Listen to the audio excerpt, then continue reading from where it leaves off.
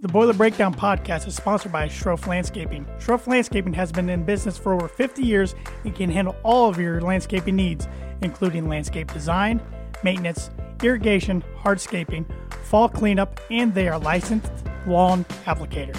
Contact Mitch Melton today for all of your landscaping needs at 317-694-9763. Schroff Landscaping, design with you in mind. This is Carson Owers from the Boston Celtics, and you're listening to the Boiler Breakdown podcast hosted by Tanner Lee, Evan Webb, and Andrew Eiler. They have to win there. Painter understands. Anybody! John Hopkins baptizing the masses.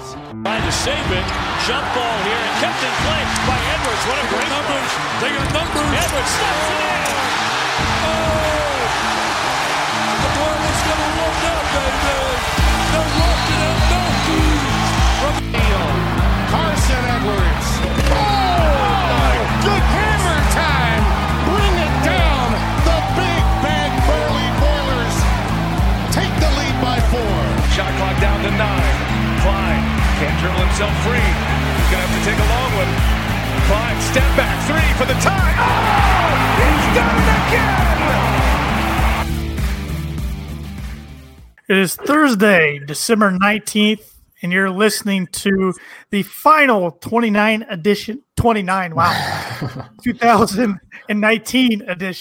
of the Boiler Breakdown podcast.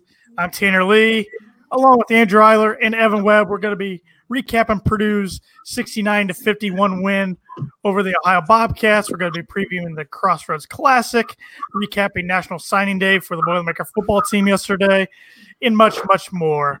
What's going on, guys? Not too much. Good deal. Glad to have everybody present for the last 2019 edition, which is brought to you by Schroff Landscaping Nurseries. For all your landscaping needs, contact Schroff Landscaping at 574-223-2769. I know at least in Indiana, maybe not everywhere where all of our listeners and viewers are. You know, they might be down south where it's warm. I'm jealous if so. But Indiana, it's a little too cold this time of year to do some landscaping. But you can think ahead. Think in 2020. Maybe your relatives are planning on doing some landscaping next year. Contact Schroff Landscaping. Maybe you can get them a nice early Christmas present for next year. So we appreciate their sponsorship of the Boiler Breakdown podcast. Well, fellas, if you were like me, you were not looking forward to Tuesday night's basketball game. This was a matchup I was petrified of since I saw the schedule come out. Yep. Let alone before we lose to Nebraska. Speaking of that game, that tape is burnt. It's sent to the moon. We're never speaking of that Nebraska game ever again. But interesting to note, this was Matt Painter's, I believe this was his team's. Oh, I'm going to mess this up now. It's either 7 and 12 years or 12th time going to a mid-major on the road in his career. Really? Mm-hmm. Well, I know they went to at Purdue. They went to Loyola Chicago and lost in like his first year. They went to Indiana State and lost. I don't remember that. I believe they went to Evansville and lost. Yeah. They went to Ball State and won. They went to Ohio and won. They went to Eastern Michigan and lost. That might have been it. So maybe it was 7. Yeah. Huh. I don't remember a lot. Heard that on the Dan Dockett show on his interview. So, yeah. But this was one of those games that was made because it was part of a home and home with the football and basketball game. So, the football game from 2017, the night game, the Friday night game. Then we played Ohio at Mackey last year. So, return the favor going to Athens. At least it was Christmas break and their students weren't there. Yeah. Their attendance made Penn State home game look pretty packed, in my opinion. That's what I was going to bring up, Tan, because I know you said that you were worried about this game. I know people had it just because, it's a Big Ten 9 p.m. game. I mean, Ohio doesn't get a Big Ten team that, Purdue was preseason ranked, not anymore, but I think it was their first Big Ten team to come in since 2001. It was. They beat Wisconsin there in 2001 by a point. I thought for sure it was going to be kind of a a big game for their fans. Yeah, exactly. You would think. And nobody there. Yeah, nobody there at all. Yeah, their arena was a lot bigger than I was expecting for a MAC school. I know it was kind of structured a lot like Mac Arena, which is pretty cool, but it was a lot bigger than I was expecting. Yeah, it's really big. It looks like a nice arena for a MAC school. Yeah. And I didn't think Ohio was a bad team. They're a pretty good shooting team. They got a guard that averaged 16 points per game. Preston. Yeah, one of the best shooters in MAC history. And I thought Purdue did a good job on him. Hunter. It was the other kid that got going. It was the other kid that got going for him for a while there. I know at halftime, I knew they were going to make a run second half, but I thought they'd cut it to like 10 or 12. I never thought they'd get clear down to 6. Yeah. Were you guys a little nervous then? Yeah, absolutely. Yeah, I think you had to be. I was about ready to go to bed. Did you turn the game off, Andrew? No. I know you threatened to turn it off like 8 minutes into it, so I didn't know if you made it all the way in or not. I did. I just did other things to not throw something at my TV or something like that. After that Marquette game, was very nervous that when they got down to 10, I was like, oh man, they're going to get this thing down even further. I wasn't sure if they were going to take the lead, but I was like, they're going to get pretty freaking close. Yeah, you just knew it was coming. They weren't shooting well in the first half, and then they started making some wide open threes. But then that kid for Ohio took the off-balance heat check, like hit the side of the back. That killed their momentum. That was huge looking back on it. I don't know why he shot that ball. I think it was just one of those things. He got as soon as he got that ball in the corner, I was like, he's gonna shoot that, and it was one of those off-balance threes that you take at the end of a shot clock or game clock situation. And Jordan Dartis is who I've been talking about. Yeah. I remember his name. He had 16 points. He got hot there real quick in the second half. He shot 15 times, made 6, but he's 3 for 9 for threes, but they were pretty much consecutive threes and a half. Preston really had tall kid too. I can't remember his name. Really tall, skinny guy. Green. He had 12 points, 4 of 8 shooting. Preston played all 40 minutes. He had 10 rebounds, but he was limited to 2 of 8 shooting. So I want to say he was averaging like 16 points a game coming into the game, and I thought Eric Hunter did a great job. Oh, Eric Hunter had a career game, 39 minutes played, career high 18 points on 6 of 9 shooting, 4 for 5 from behind the arc. Is he Purdue's most steady player right now? Yes. He's definitely the most improved. I don't know. Proctor's kind of right there too. I mean, Proctor's pretty consistent as well, but that's about it, I think. I'm leaning towards Proctor, but I just feel like Hunter's been more consistent because I feel like Proctor has disappeared a couple times. I feel like I'm trying to not really talk about the Nebraska game, but I don't remember. Well, no one did well in that game, so I don't even know why I'm going to talk about it. But I feel like Proctor a couple times has kind of disappeared a little bit when I would like to see him step up. But I think I would have to agree, Tanner. I think Hunter is our most consistent as of right now. Yeah, I love his mid-range game. He's got that nice, almost like a Dirk Nowitzki type one leg fadeaway, but he nails it. I like that move, and he's aggressive. He's got a lot more aggressive here. Speaking of aggressive, it was nice to see NoJail Eastern finally kind of get some confidence going and be aggressive. Yeah. 11 points on 5 of 7 shooting. He was 1 of 5 from the free throw line, so he's now 1 for 11 on the season from the free throw line. His form just is not consistent. Sometimes it looks okay. Other times it just looks horrendous. Sometimes he takes more time than other. He's not consistent at all from the line. Where's the manager who rebounded with him all last year? He graduated. Bring him back. Yeah, he's a grad assistant. But, I mean, NoJail being aggressive can take this team to another level. I mean, that dunk he threw down, oh my Lanta. Yeah, it was a grown man dunk. Yeah, it was. And hopefully this was his coming out game like Belmont last year. But Belmont, he had like 9 of 9 free throws. They kept doing hacking NoJail, and it was biting them at the end. So. Yeah, that was everything on the run when he shot like 80% from the free throw line. Thought he played well. I thought Travion Williams, for the most part, played well, had his moments. He had 14 points in 20 minutes, 6-11 shooting. But my big thing was he had 5 turnovers and 4 personal fouls. Yeah, defensively, he's kind of not having Harms to kind of either help him out if they're playing both, or to kind of keep him fresh, I guess. And then he gets turnover prone, fouls a lot. I don't know. He's kind of a defensive liability at this point. He's so slow on the end. Sometimes it looks like he doesn't even want to get engaged on the defensive end. Yeah, I thought there was a couple times though where he had some really good effort plays on defense. I mean, I know it wasn't as many as we'd like to see, but I thought it was definitely a better game all around for the most part. I don't think he's not trying. Yeah. I think it's just literally just foot speed kind of. I mean, he's a big guy, and part of why he does so well on offense. And I mean, he's actually, he's really athletic for being 270 pounds.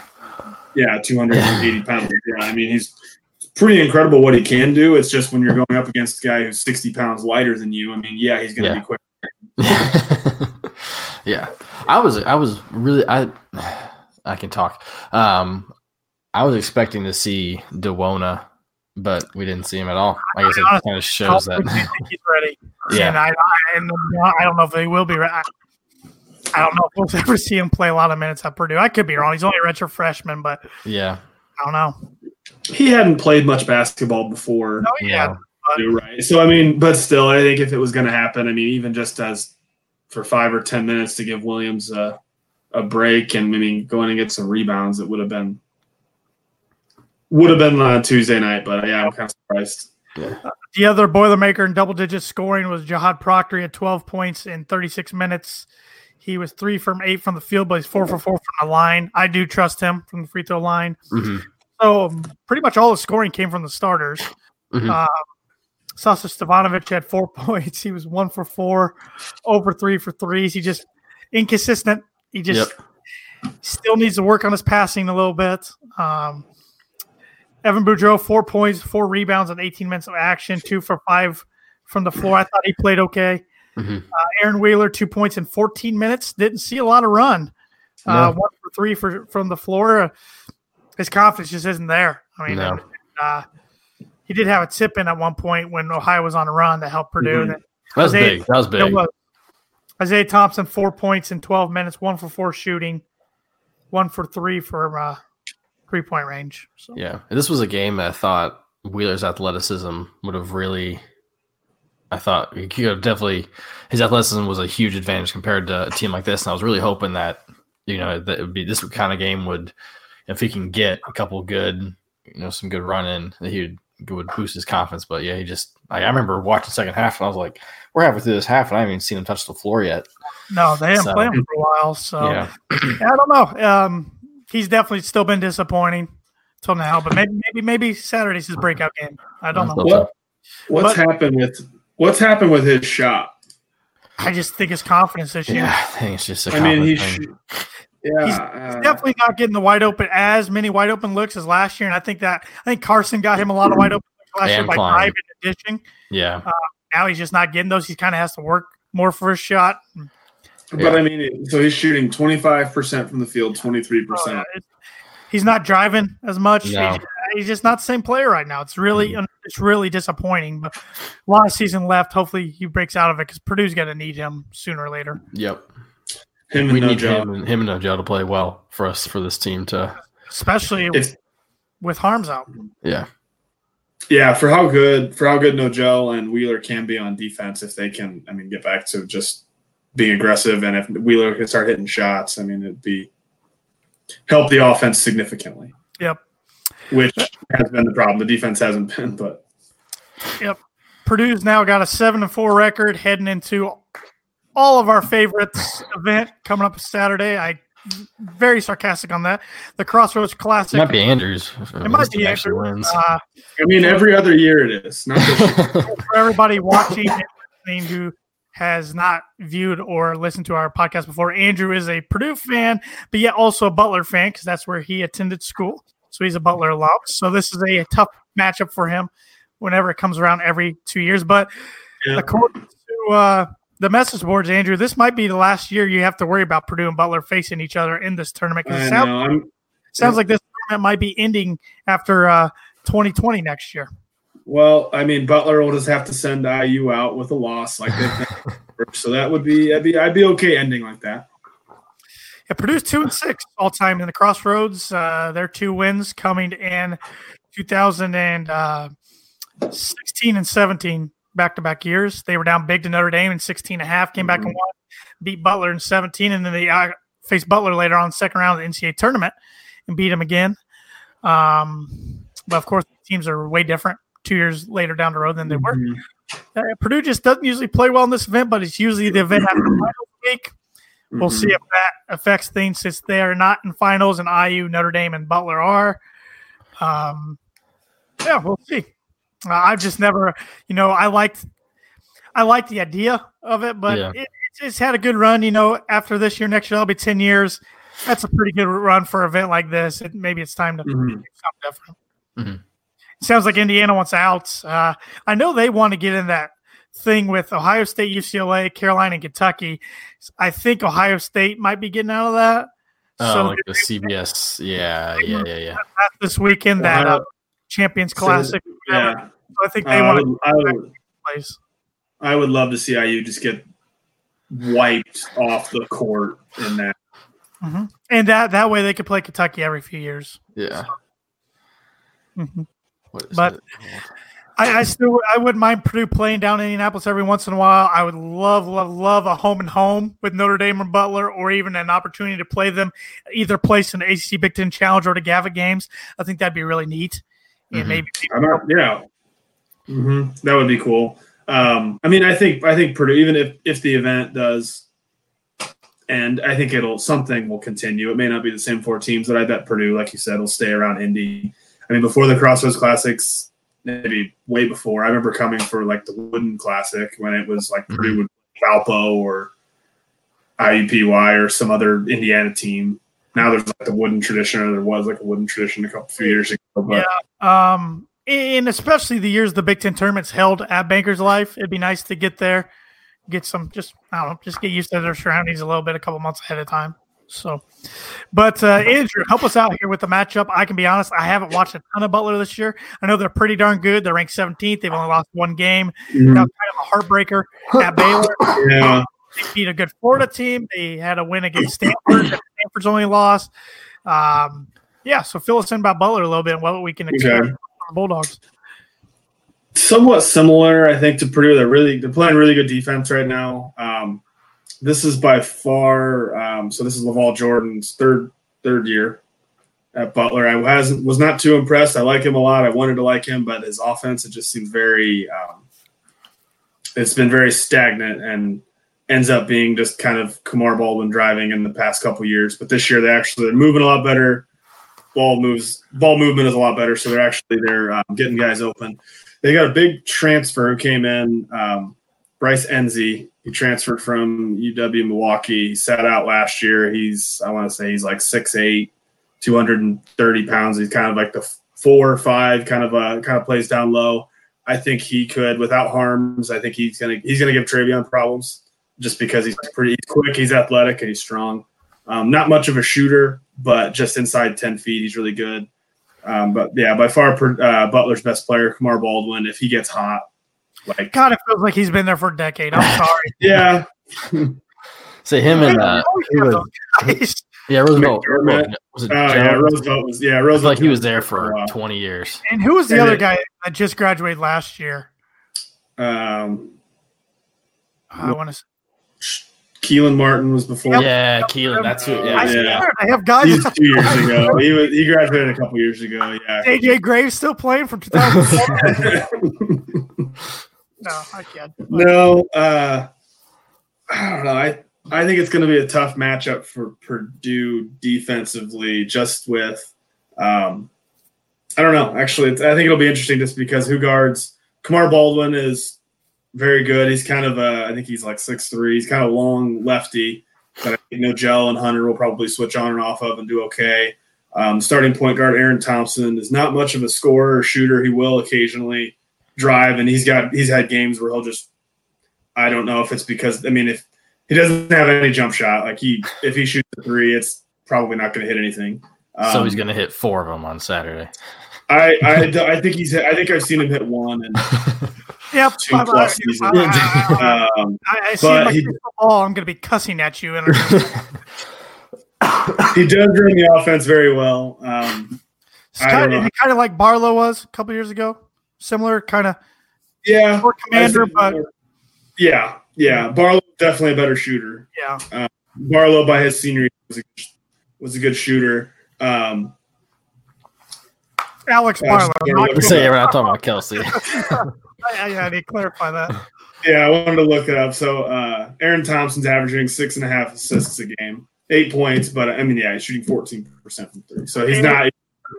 They have Rick Smith's kid now, right? He transferred from Valpo. Yes. So that's the other one. Derek Smith came from Valpo. He's only played in one game against Southern last week. I think he's had some knee injuries. He's kind of coming back from.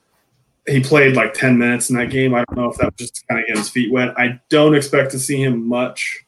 I mean, he might come play a little bit, but it'll be primarily Bryce Golden, who's a sophomore from I don't know, Pittsburgh, maybe. I think he's from like Pennsylvania or something like that, who's kind of like a 6'10". I mean, he's kind of like Joey Brunk was last year. I think he's a little better. I think he's a little quicker, a little better athlete. I think he's got more potential. Just a good rebounder. But the offense is going to run through Kamar Baldwin, Sean McDermott. Jordan Tucker was a high 4-star, came in, transferred from Duke a couple years ago.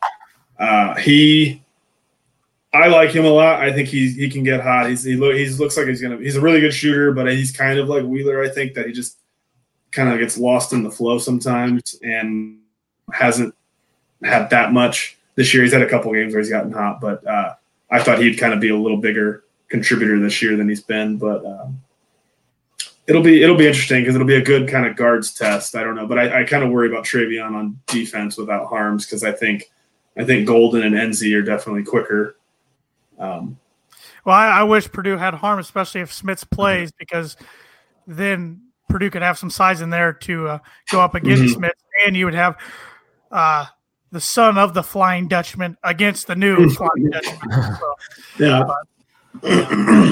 But I from the sounds of it, I wouldn't count on Matt Harms playing Saturday. No, and it was pretty hard fall. Oh, yeah.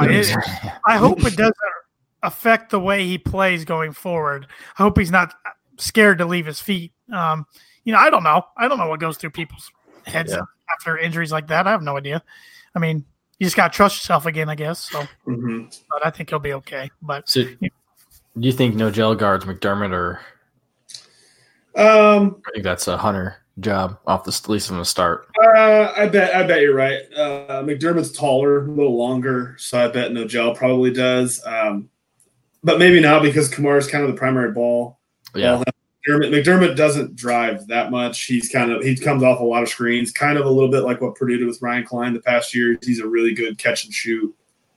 He will dribble a little bit, but he's not going to blow by anybody. You guys remember Kellen Dunham? He's very similar to Kellen. Oh, yeah. Probably not as good of a shooter at this point, but probably going to be a very similar. I mean, doesn't need a whole lot of space to get it up, and he's been really good this year. It'll be interesting for sure. It's the varsity game at 2:30 at the Big Ten Network. The JV game's at noon, but it's on ESPN. And Purdue really needs to root for, of course, like always, for Notre Dame to win to get IU fans, at least some of them, out of there because it's usually 90% filled with Crimson and Cream, and they will root for Butler really hard. So. Well, that was their team in 2010 and 2011, 2012 when their first basketball program was in the toilet. A lot of reversible will be in the house on Saturday. Both gear, Notre Dame and IU gear. My freshman year I think that was the first year of the CrossRoads, and Butler played IU, and I remember sitting in the student section all the way at the very top of Banker's Life and Barlow, and I think Barlow, it might have been sophomore. I don't remember. Second year of the CrossRoads. Purdue lost a heartbreaker to Butler the first year. Blew like a 19 point. So then sophomore year, I think Barlow hit like a floater to beat when IU was number one. Yeah, that was our sophomore year, Andrew. Overtime, and Rodney Clark had gone insane to keep Butler in it, and that was That was the most fun I've had. Like the 15 minutes that it took me to get down from the very top of Banker Drive, it was just the most fun. Just ripping all of the IU fans, and it was so much fun. They were so bitter. It was awesome. Yep. Should be fun. We'll see. Big game for both teams. You going, Andrew? I will be there. You guys going? No. I have third year. I've been once. I hate it. Oh man, I love the idea. No, I've been once. Just kidding. I've been once. I think that was it might have been 2013. 2013. Yeah. Yeah. That was the last time I went was 2013. So it's one I like. It's one I like to go. It's a fun event. It's a cool. I'd be kind of sad if it ends, but I get it. But this one usually every other year. So the odd years I usually sit pretty quietly with my arms crossed the entire game, and we won't tell your wife. And don't react. Yeah, but I remember a couple of years ago. I don't know what year it was. I was watching it at my parents' house because I was still living with them at the time, and they were at the game. I flipped over a footstool. I don't remember what year it was. I got so mad. I think it was when Butler was our first loss of the year. I think it was in 2015. 15. My last. Didn't have a good game, and I was just. Yeah. I think we were number 9 because I was watching that game actually at Harry's, and it was because I was right before graduation. I did that the year before at Chumley's and just watched Notre Dame murder us, just kill us. I remember it was just we lost by like 30 or 35. It was awful. Yeah, fun times, man. God dang. Yep. Any other thoughts on Purdue basketball over Crossroads before we get into a little football talk? Just hopefully, I didn't really think about the fact that this isn't during finals week for us. I'm hoping that we kind of have that finals week hangover behind us. If we come out and play with the same energy that we did against Ohio, not Iowa, I feel like we got a good chance. If Nogel plays that with that aggressiveness, I like what this team can do. Yep, well said. Yeah, 2019. All I'm going to say is just everybody come out healthy. Fair enough. That's I guess we don't want to wish injury on anybody on Butler. So, the 2019 National Signing Day for football was yesterday. I think they got now. They can sign any time now, right? I think they have like a week. A week. Yeah, I think it's again like in February. Yeah, I knew it was in February. Purdue signed everybody they thought. Yep. There was no surprises on their end of not getting somebody they thought yesterday. They did have a few decommitments in the last week or so, but I think they made up for them. To be honest, I will go through the list real quick. I'm probably going to botch a bunch of names here. But first off, before, so that doesn't help me. First off, the one we were practicing before we started, 4-star wide receiver commit that flipped from Northwestern. Abdur. Help. Rahman. Abdur. Was that Rahman? No. Rahman. That's what it was. Yeah. Rahman. Yeah. Yassin is his last name. Abdur Rahman, yeah. Abdur Rahman Yassin, yes. He's a 4-star wide receiver from Michigan, 6'2", 180 pounds. His film looks a lot like Western doing with a recruit like that. I don't know. That's a great question. Purdue was his first offer 2 years ago, so and wide receiver coach Jamarcus Shepard kept in contact with him just because, and then he decided Purdue was his best fit. Jeff Brom brought him up specifically on not only his radio show, but his press conference yesterday, said he will have an opportunity to see the field early. So that's exciting. And which is crazy. He also brought up 3 other wide receivers, Malik Carr, which is kind of the headliner of the class, 6'5", 215-pound 4-star wide receiver from Oak Park, Michigan, chose Purdue over Georgia, among a lot of other offers. He's also going to walk on to the basketball team. I look for him to play right away. Could he be the next Big Ten freshman of the year like Rondell Moore and David Bell the last 2 years? Who knows? Marcellus Moore from Plainfield, Illinois. He's 5'8", 165 pounds. but he's a 2, if not a 3-time state champion in the 100-meter. Jeff Brom called him the fastest player in the country during his press conference, and his tape looks like it. Very excited to see him get on the field. Very excited to see the possibility of maybe him returning some kicks and punts.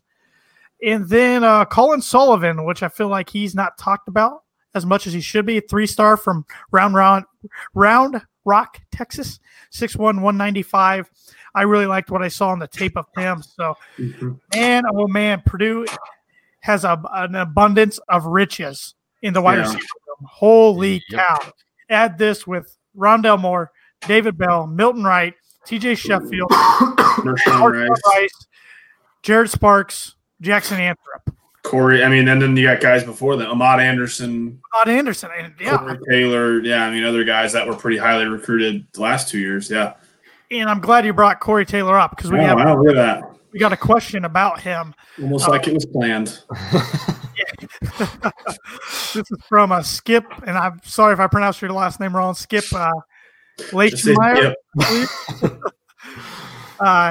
He asked, well, a 6'5" wide receiver, Corey Taylor, will he be pushed into the tight end to grow into that position since wide receivers recruits are being brought in? That's a great question. Great question. Didn't have a tight end recruit in this class, which didn't really need because we've got three freshmen? We got 2 freshmen. We've got Miller and Bilodeau, and then you've also got obviously Payne Durham. So didn't think about that, but that would make sense. I think you're going to hit the tight end recruiting hard in 2021 just to kind of bridge that gap. But there's somebody else. There's another one. Isn't like that Treader or something like that was another tight end from a couple years ago. I think he's a little. I don't know if I think he's more of a blocking tight end. I think he's bigger versus the other 3 are pretty good athletes and good receivers. I did see Purdue's old tight end Darius Pittman end up at Temple. Yep. With them. But I think it makes sense. I don't know how Taylor's going to see the field. If he didn't see the field this year with the myriad of injuries. Can't talk either. I feel it's going to be one of those conversations where, hey, you're going to be able to find the field or see the field more, have a better chance in this position. So, I guess it might be up to the kid, but. Yeah, I never thought about that, but that wouldn't be a bad idea, especially in maybe certain packages. From what I remember when he committed, I think he's pretty fast. I thought he was pretty skinny, so I don't know what he's at now. I think he was like under 200 pounds, so maybe 6'5" might be a lot for him to carry. He could come up and bulk up and be a way for him to get on the field. Yeah, that'd be great. I don't know. I think. Could find some packages, I'm sure, Brom. If anybody's going to find a way to use a 6'5", I'm sure Brom can do it. Competition all across the board, but it's hard not to get excited if you're a Purdue fan about the future of the wide receivers. Holy cow. Can we do a set with Taylor, Malik Carr, David Bell, where we've got 2 or 3 receivers over that might be a Hail Mary set. Yeah. When you need a deep ball. So yeah. Some other recruits going down the list. This was a kind of a late commit that flipped from Florida Atlantic. It kind of came about within the last few days before signing day. Anthony Rumpf, I believe, how do you pronounce his last name? He is listed as a QB, but Purdue's going to play him, I believe, as his defensive back. He's from Southfield, Michigan, 6 foot, 175-pound 3-star. Once again, I like what I saw on film from him. He was recruited to Florida Atlantic to be a quarterback, but then Purdue found out within the past few weeks that he would be willing to play defensive back. Purdue expressed the need, and he committed. He had offers from Michigan State, Minnesota, some other really good programs. So nice flip there that Purdue got in a position that they need. And they got 2 junior college guys, DeMarcus Mitchell from Summit, Mississippi. He's listed as a defensive end, but why did I think he was going to play linebacker? Brom compared him to Bentley, so I think they've kind of wanted him to come in and play kind of middle linebacker. He's big. I think he's a good athlete. 6'4", 245, 3-star. Yeah. And then Javante Howard, defensive back from Kilgore, Texas, 5'11", 185. He's a 3-star as well. I think he was originally going to go to Kansas State. Brom said both those guys should have a chance to start. So that's exciting. Bryce Austin, defensive tackle from Southfield, Michigan. Purdue did a great job going up to the Mitten State and getting, or the Mitten, I guess, and getting a lot of recruits from Michigan. 6'2", 285, 3-star defensive tackle. So he might be able to play right away. And then Brom really talked highly of the 4 offensive line commits they got. Nayland Fox from Pontiac, Michigan, 6'5", 267, 3-star. You have Gus Hartwig from Zionsville, Indiana, 6'5", 290, 3-star. Jerry DiNardo was raving about him on the Big Ten Network yesterday. Said he has footwork like a ballerina because he moves so well for a guy that's listed at 290. He thought DiNardo thought a 3-star was a low rating for him. He's going to the All-American game. David Bell and Rondell Moore and George Karlaftis and Philadelphia. He was there. Yeah, so he's in good company for recent Purdue recruits. Before Brom, I don't remember Purdue having really anyone. No. And then they also got Jared Bazinski, offensive lineman from Berea, Ohio, 6'4", 285, 3-star, and Josh Kaltenberger from Pittsburgh, Pennsylvania, 6'4", 285, 3-star. Some bigger boys there, and they're all 3-star, 4 3-star linemen. I'm pretty pleased by that. Yep. So, and I don't think they're done yet. I think they're going to look at the junior college ranks for more help in some positions. Yeah, and then, I think these guys will be. They'll have some time. I think hopefully, and not have to play in the next couple of years. And I could see maybe Hartwig getting a chance to play right away. I know it's tough for a true freshman to come in and play offensive line, but he's an interior lineman, and Purdue has a need there. So I think center. I think there's a chance where he might be able to play right away. Yep. I don't know the health status of Victor Beach going into next year. So then the other commitments, Purdue got Kedron Jenkins, linebacker from Louisville, Georgia, 6'2", 220, 3-star. Sanasi Kang, defensive back from Blairstown, New Jersey, 6 foot, 190-pound, 3-star. Clyde Washington, linebacker from Medford, New Jersey, 6'3", 212-pound, 3-star. Antonio Stevens, defensive back from Franklin, Tennessee, 6'2", 185-pound, 3-star. Michael Alamo, quarterback from Montville, New Jersey, 6'4", 208-pound, 4-star. Tyreek Murphy, running back from Middle Village, New York, 6 foot, 220-pound, 3-star running back. And then Ben Kroll, linebacker from Wisconsin, 6'3", 218, 3-star. And Greg Hudgens, defensive end from Washington, D.C., 6'4", 226-pound, 4-star. And Ryan Brandt, linebacker from Angola, Indiana, 6'1", 205-pound, 3-star. Which sounds like he might blue shirt. Yes. Correct. Just like Purdue had 2 guys do this year. So pretty pleased with this class overall. It's ranked anywhere on the 4 ranking sites from about 24th in the nation to about 29th to 30th. So, I mean, it's incredible what Brom and his staff are doing compared to Hazel and Hope. Yeah. And we know he's not done, so. Nope. I think they'll still look for help at the linebacker position on the JUCO ranks and grad transfers, offensive line, maybe even defensive line. And it still wouldn't shock me if they try to get a veteran quarterback. Or a freshman. I don't know what's going to happen there. Or Malik Hornsby from Texas, dual threat 4-star quarterback that's going to announce at the Army All-American game. A lot of speculation is he's going to choose Purdue or Baylor. So we'll see there. Do you think he is signed already, a la David Bell or Rondell Moore, who may not announce until January, but I believe they had either silently committed or even signed? I know Bell definitely signed because as soon as Bell announced, because usually when the team announced it, that means that they're signed. They announced pretty quickly after Bell announced that he was. So I don't think Moore had signed. I don't think he had just committed. I don't remember. I knew it was they had known for. I mean, obviously Brown was confident, but they had known for a while on him. Yeah, that's a good question, Andrew. It wouldn't shock me. Maybe Purdue already knows. Quarterback situation. I mean, TCU's got a kid out there. Who else to see? I saw Colorado State had a kid open up today. Stanford's QB's transferring. I think he's a grad transfer. Arizona State, I think, has one. Some are grad transfers. Some are actual transfers. I don't know. I don't know, because grad transfers probably not going to come to Purdue because they're going to want playing time guaranteed to them. And with Plummer and O'Connell, I don't see that being guaranteed to anybody. So Jeff Brom was asked about his quarterback situation going into the spring. He said, we'll play who's ready and who can play. So, yeah, I'm pretty comfortable with Plummer and O'Connell. I wouldn't mind another veteran just as competition depth. I mean, he comes in and plays well, and somebody who's talented. Then that's great. But if not, and if it's Hornsby, that'd be awesome. I mean, he's a 4-star dual threat athlete coming from Texas who's really highly ranked. But as we were talking about before we started, the 2021 recruiting class is pretty loaded in Indiana, and there's one particular quarterback from Indianapolis that I like. Yep. Purdue's in, that would be great. So. And the reason we bring up the quarterbacks and maybe potentially going to get a veteran is it's official that Elijah Sindelar is not coming back for the 6th year. He's already started his job as an engineer at Fiat Chrysler.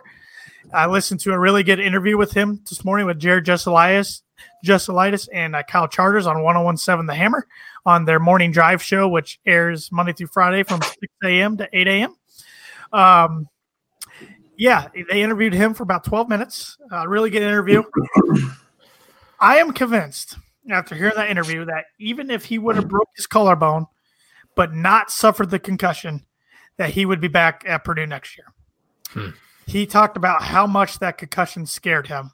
Yeah. And he said, being an engineer, he needs to use his head and brain. He said he could not go to class for about 2 weeks. He said he had to wear sunglasses inside. He couldn't watch TV or look at his phone without his head. That tells you what some of these guys go through with concussions. And he said he felt lucky, though, because it could have been worse. He said some guys could get even worse concussions. Some guys never recover from it. But he said that just really woke him up. And then right after the collarbone, he said, my body's just too beat up. I'm ready for life after football. But definitely one of my favorite Boilermakers. One I would have loved to see healthy because I think he was a special, special talent. Mr. Football in Kentucky, hell of an arm. His arm. And then when Brom came, it seemed like a match made in heaven with Sindelar having all the Kentucky records and Brom coming from Kentucky, and it's just all right. He's just have the wide receiver just start running and Sindelar's. Yep, because he said his plan was to have a good year, then enter the NFL draft. And he said he was ready to take that 6th year if he didn't perform to where he thought, or if he got an injury. But he said the concussion just kind of woke him up, and then the collarbone was it. So sucks that the concussion came most likely on a play that really wasn't all that necessary. It wasn't. Yep. 3rd and long, when the game you're up by 18 or 20 at the time, and on a QB run, and he got hit both sides of the helmet. So. Yeah, because that hurt us in the TCU game without him too. Yep. So hats off to number 2, the captain. Wish him the best in his next stage of life. Man, I'm ready for Purdue to go through a season with a healthy quarterback. It's a long time. Elijah Sindelar question here. Where does his what was the last 3 games plus the bowl game down in Florida? Where does that rank? I guess on your Purdue fandom with what he did with the team, and then to take them back in that bowl game with the torn ACL to get them to the bowl, win the bowl game, Brom's first year, to win at Kinnick, to get the bucket back, to go get bowl eligible, and then to beat Arizona, even though we were smacking them, they came back, got the lead, but then the win direct. I'd say that's a top 5 Purdue football moment for me in my lifetime. Mm-hmm.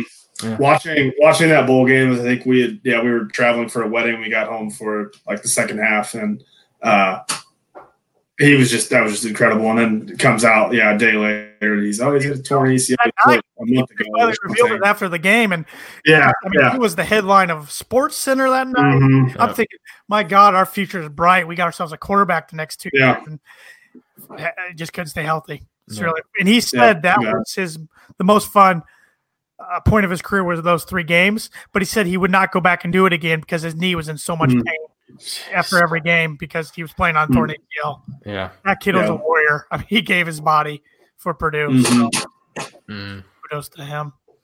Yep. So, any other thoughts on the recruiting class? Anybody you're really anxious to see next year? I'm just trying to figure out how we're gonna fill these receivers onto the field.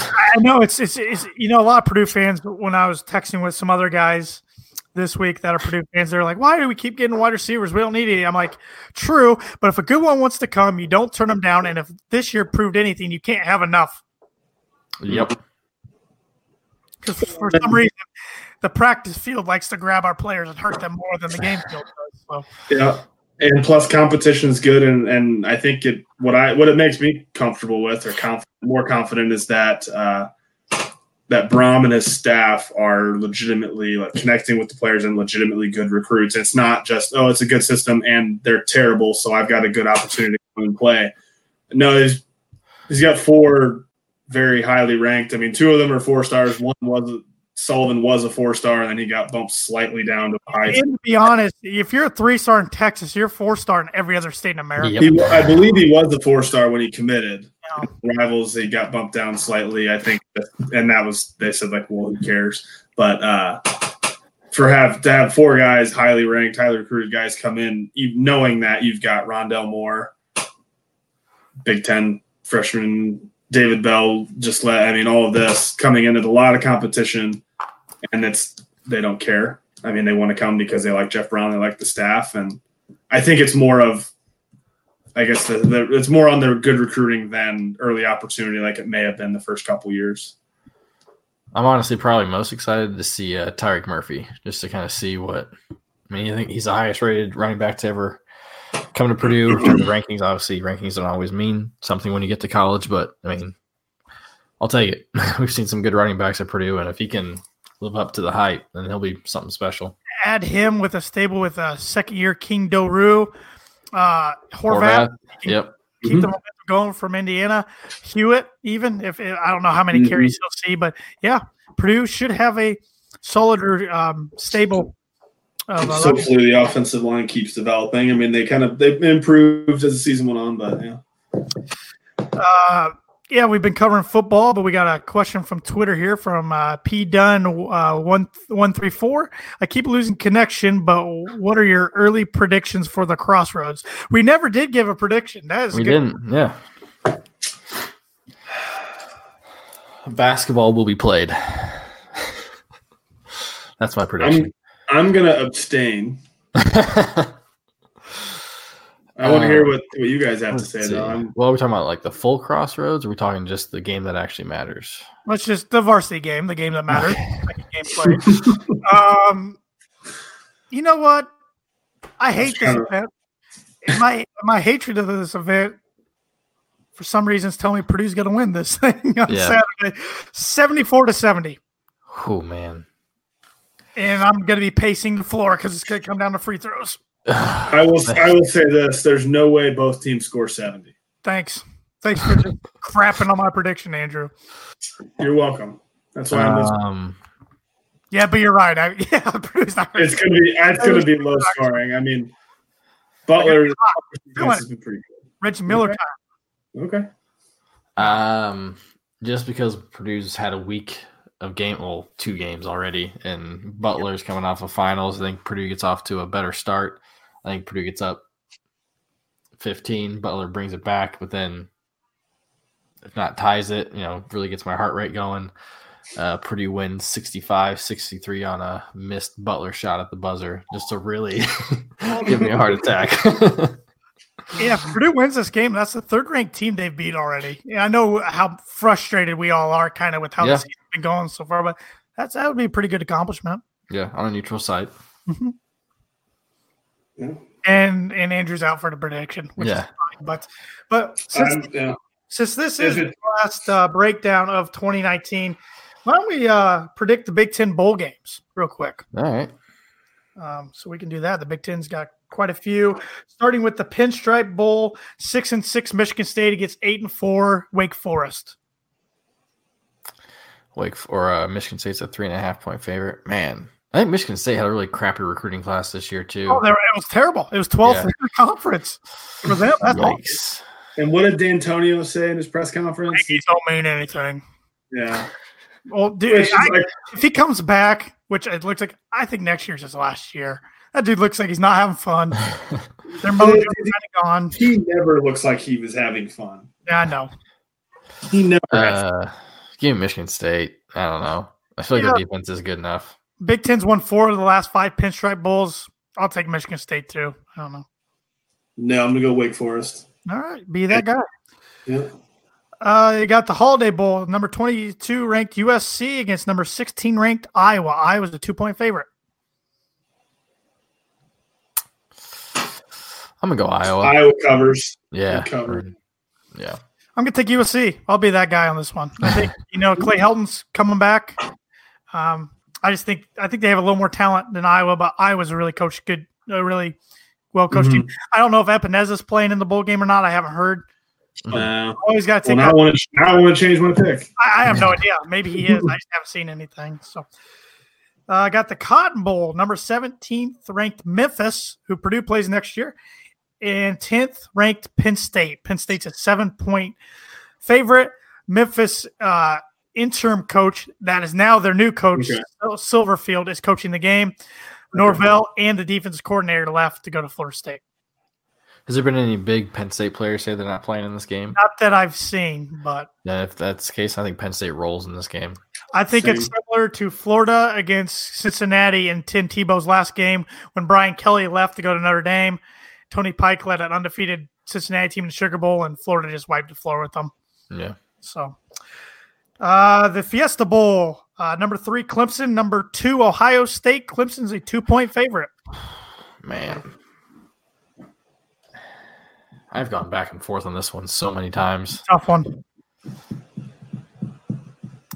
mean, it's Ohio State. I know Clemson's really Trevor Lawrence is playing much better. Yeah. I'll break the ice.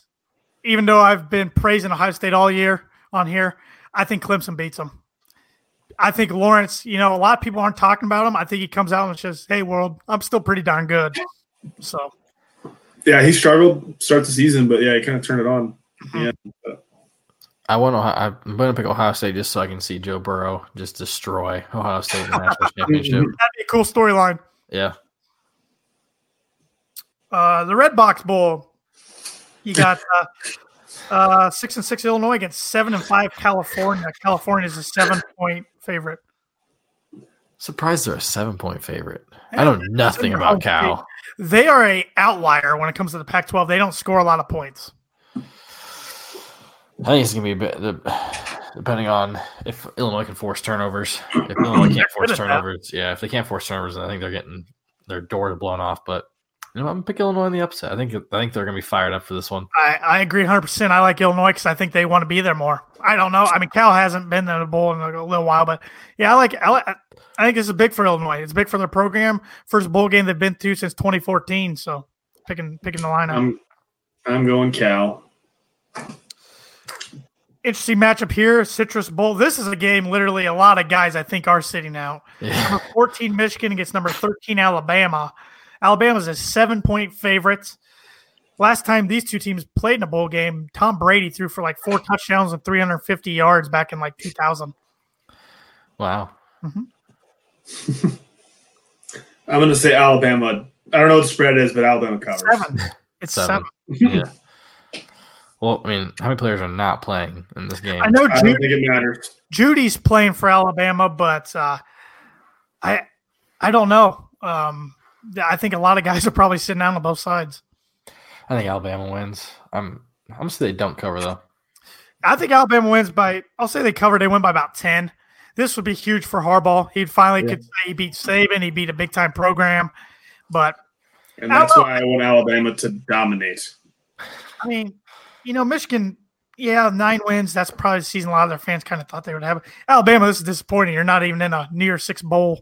Mm-hmm. I am shocked. I mean, I knew they weren't in the playoff, and that's all I care. That's all I really knew. But when was the last time Alabama wasn't in like the top 5, like let alone the top 10? 5 years since they weren't in the top 5.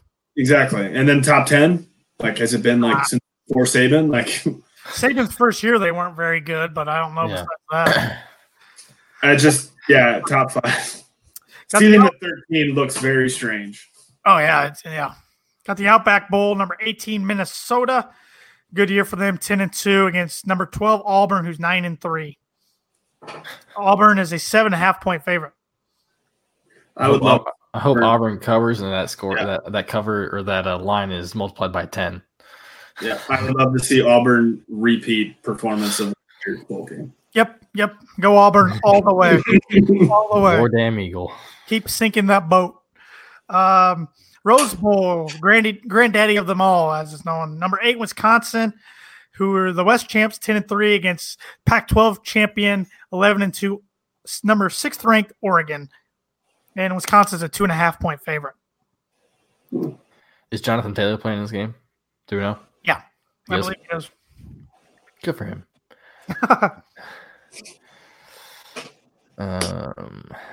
Man. I'm going Oregon. Going Wisconsin. I'm going Wisconsin. Andrew in Oregon. I think their defense is, they're good. Yeah, I think their defense is going to be enough. And then Jonathan Taylor's just ridiculous. I'm ready to see different teams in a Rose Bowl. These two teams are always in the Rose Bowl. Same.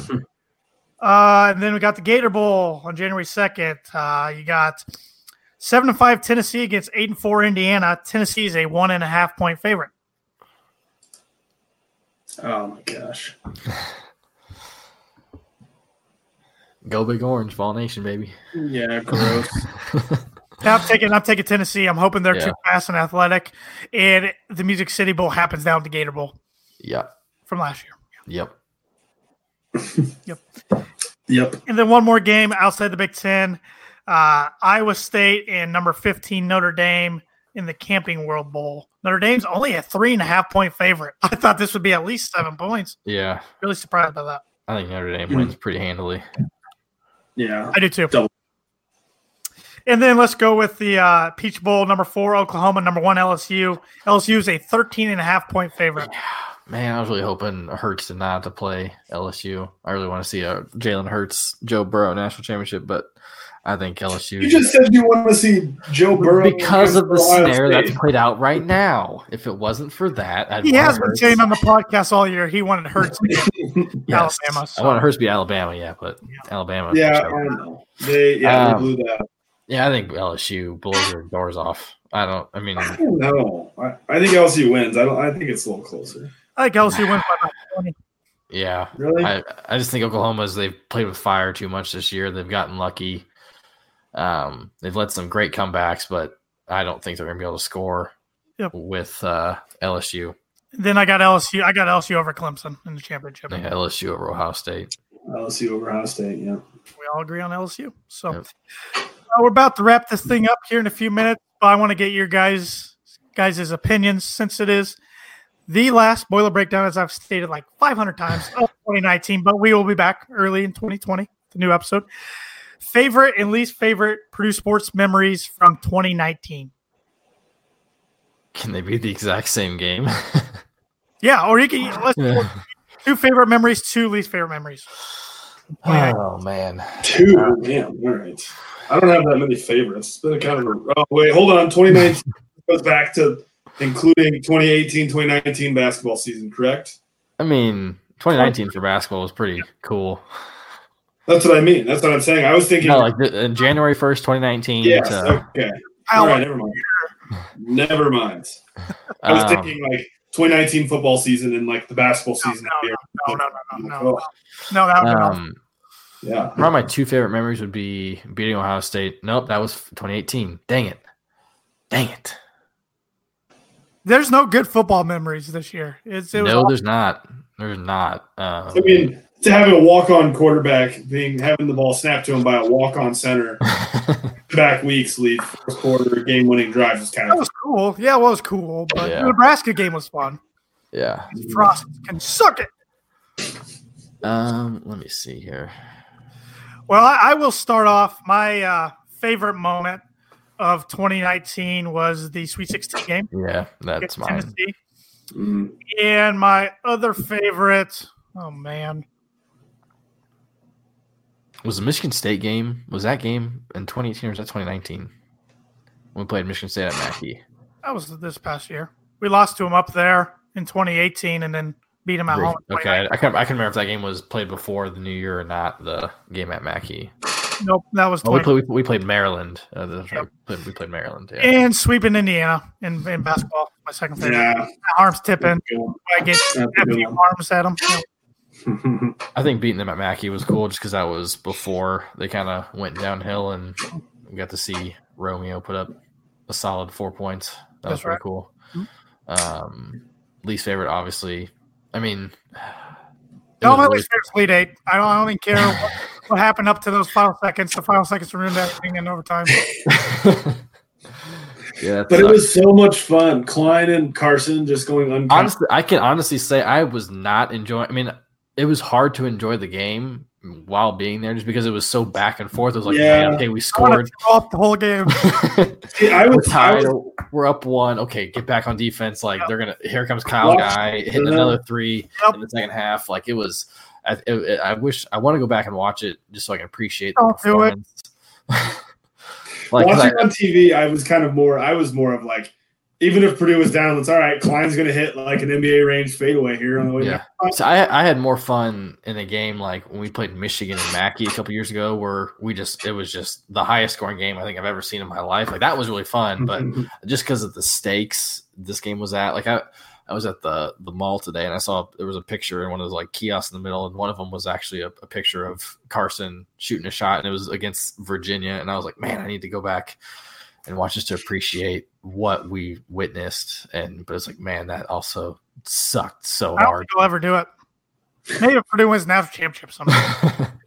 Man, I think about that game on a weekly basis, almost daily basis. I'll admit it. Yeah. Free throw from Grady Eifert's rebound to everything regulation. Overtime, my mind is a little spotty, to be honest. I don't remember overtime. I remember the feeling when Grady grabbed that rebound. I'll never forget that feeling. Yeah. And then as soon as Diakite shot that shot, I was opposite of the arena, but I was right in line with the basket. I was like, oh my God, that's it. I thought he short-armed it from my angle. Nope. It looked the other side. Tanner, did you say you think about that daily? Almost daily. Yes, I have no life. Yes, I am. Yes. When we live in this damn state that we live in, that a bunch of hicks talk about white banners that have dust on them, that a lot of our friends weren't even around for, and the Golden Domers talk about the 1980s. Yeah, I think about it all the time. Well, you just need some new friends, Tanner. Yeah. And my other least favorite moment was the Minnesota play where Sindelar and Moore went down. Oh my gosh! Yeah, that was the other least favorite moment of 2015. Yeah, that one and losing the bucket this year and having it's a combination of Nevada sucked injuries. Yeah, but I'm kind of over that one. It was more so just the fact that Purdue had so many chances, and then it comes with IU now having like historically like their best season like ever. Yep. Pretty much. 2019 can end now for Purdue sports soon. Gladly. Yeah. Hit the reset button 2020. Yep. Hire a defense coordinator, please. Soon. Yeah. Soon. So, any other closing thoughts? Just win in Indy. That's all I care about. Yeah, pretty well put. Well, let's say win in Indianapolis and then beat Central Michigan. Yes, you don't want to slip by the time our next episode, we'll have played them too. Yeah, but that's Big Ten season, which is drunk right now. We start off with Minnesota, then it gets stupid hard. Oh, I forgot about how hard that schedule was. I showed on TV the other day. I was like, oh my God, that is a murderer's row. I'm upset that Northwestern couldn't take care of business. They almost did. I know. And to make everybody in the conference 1-1, that would have been incredible. Would have been awesome. It's like, yep, start fresh. January, let's go. College basketball is weird this year. Oh, wow. There's no dominant team. It's going to be fun, hopefully. Yeah, until the big boys come to play in March. And then, never know. Yep. So, well, guys, it's been fun so far doing the breakdown with you in 2019 and big things to come in 2020. Yes, sir. Merry Christmas and a Happy New Year to all Boilermaker Nation out there and everybody that listens and watches the Boiler Breakdown. We appreciate each and every one of you. So, with that said, we'll see you in 2020. Boiler up and hammer down. Boiler up.